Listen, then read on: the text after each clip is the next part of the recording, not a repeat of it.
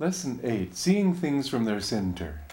That seems like sort of a strange topic. But you know, people will relate to realities that are in tune, that resonate with their own. It's sort of like if you have the dampers off a piano and play a particular note away from the piano, the notes that resonate with that note will resound also on the piano. And you see that people also will tend to gravitate toward others who are like them. Negative people will tend to seek out negative people. Artists will tend to seek out artists. Businessmen will tend to seek out and mix with businessmen. We tend to mix with those who resonate with ourselves. Now then, a person who is trying to accomplish things in this world is trying to resonate with those things that he's trying to accomplish. He's trying to resonate with the people that he's trying to lead. If he is trying to accomplish everything from his own inner center outward, then he needs also to think in terms of the center of the situation that he's trying to work on or the people that he's trying to work with. Reach out from your center to the center of life, to the center of projects, to the center of people. Now that's a subtle point, and I don't really know how to explain it too well. It's a little easier where people are concerned. That if you're really trying to reach them in a way that will resonate with your magnetism, and you're working from your own inner center, then don't be concentrated so much on their expressions, the clothes they're wearing, the words they use, those superficial things, but try to resonate to that center within themselves from which whatever they do, of which I should say everything is a manifestation. You will be able to reach them with your magnetism much better if you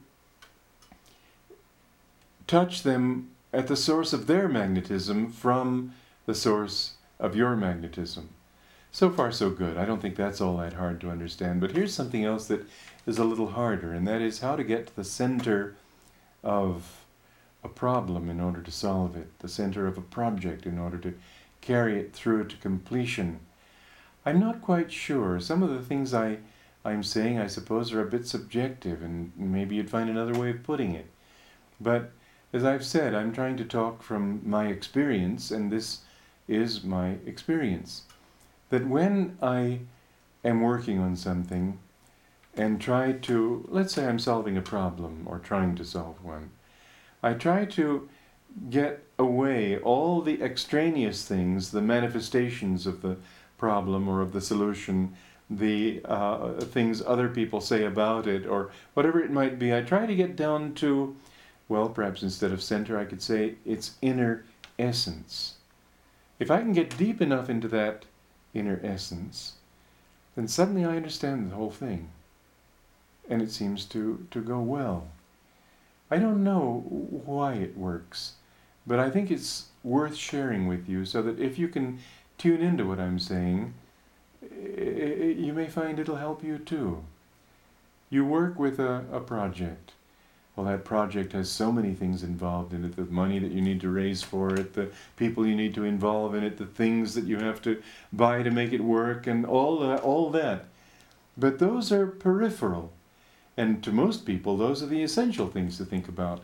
Whenever you propose an idea to your so-called rationalist or man of who's totally wed to the idea of just common sense in everything, he would say, well, you got to think of this first. But in fact, that isn't true. If you will get down to the essence of what you're trying to do, you will find that all those things get drawn in automatically. If you try to, let's say you're wanting to, well, what can I use an example? Well, let's build an organization, and you're thinking in terms of getting people involved in it, raising the money to build the buildings for it, all those things, yes. But if that's where your mind is, you'll find that it won't actualize so much as, well, let's put it this way, you give it life. Life comes from the center. The difference between a man-made fiber and a fiber that grows in nature, a stem of a plant, for example, is that the stem of the plant has a hole through the center, whereas a nylon cord doesn't have a hole. The life force flows through the center. The life of your body flows through the center of the spine, outward from the spine into the nervous system.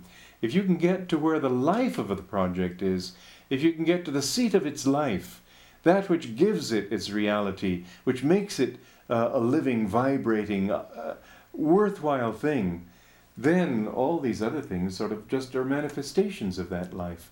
But if you work with the form and not with the inner essence and energy, then what you'll find is that it remains a sort of a dead project. Things are living in their own way. They're living to the extent that you give them life, but if you have enthusiasm for something, you're giving it life. A leader has to think in terms of life. He has to think in terms, as I've said, of energy. And that means always trying to touch those things from which their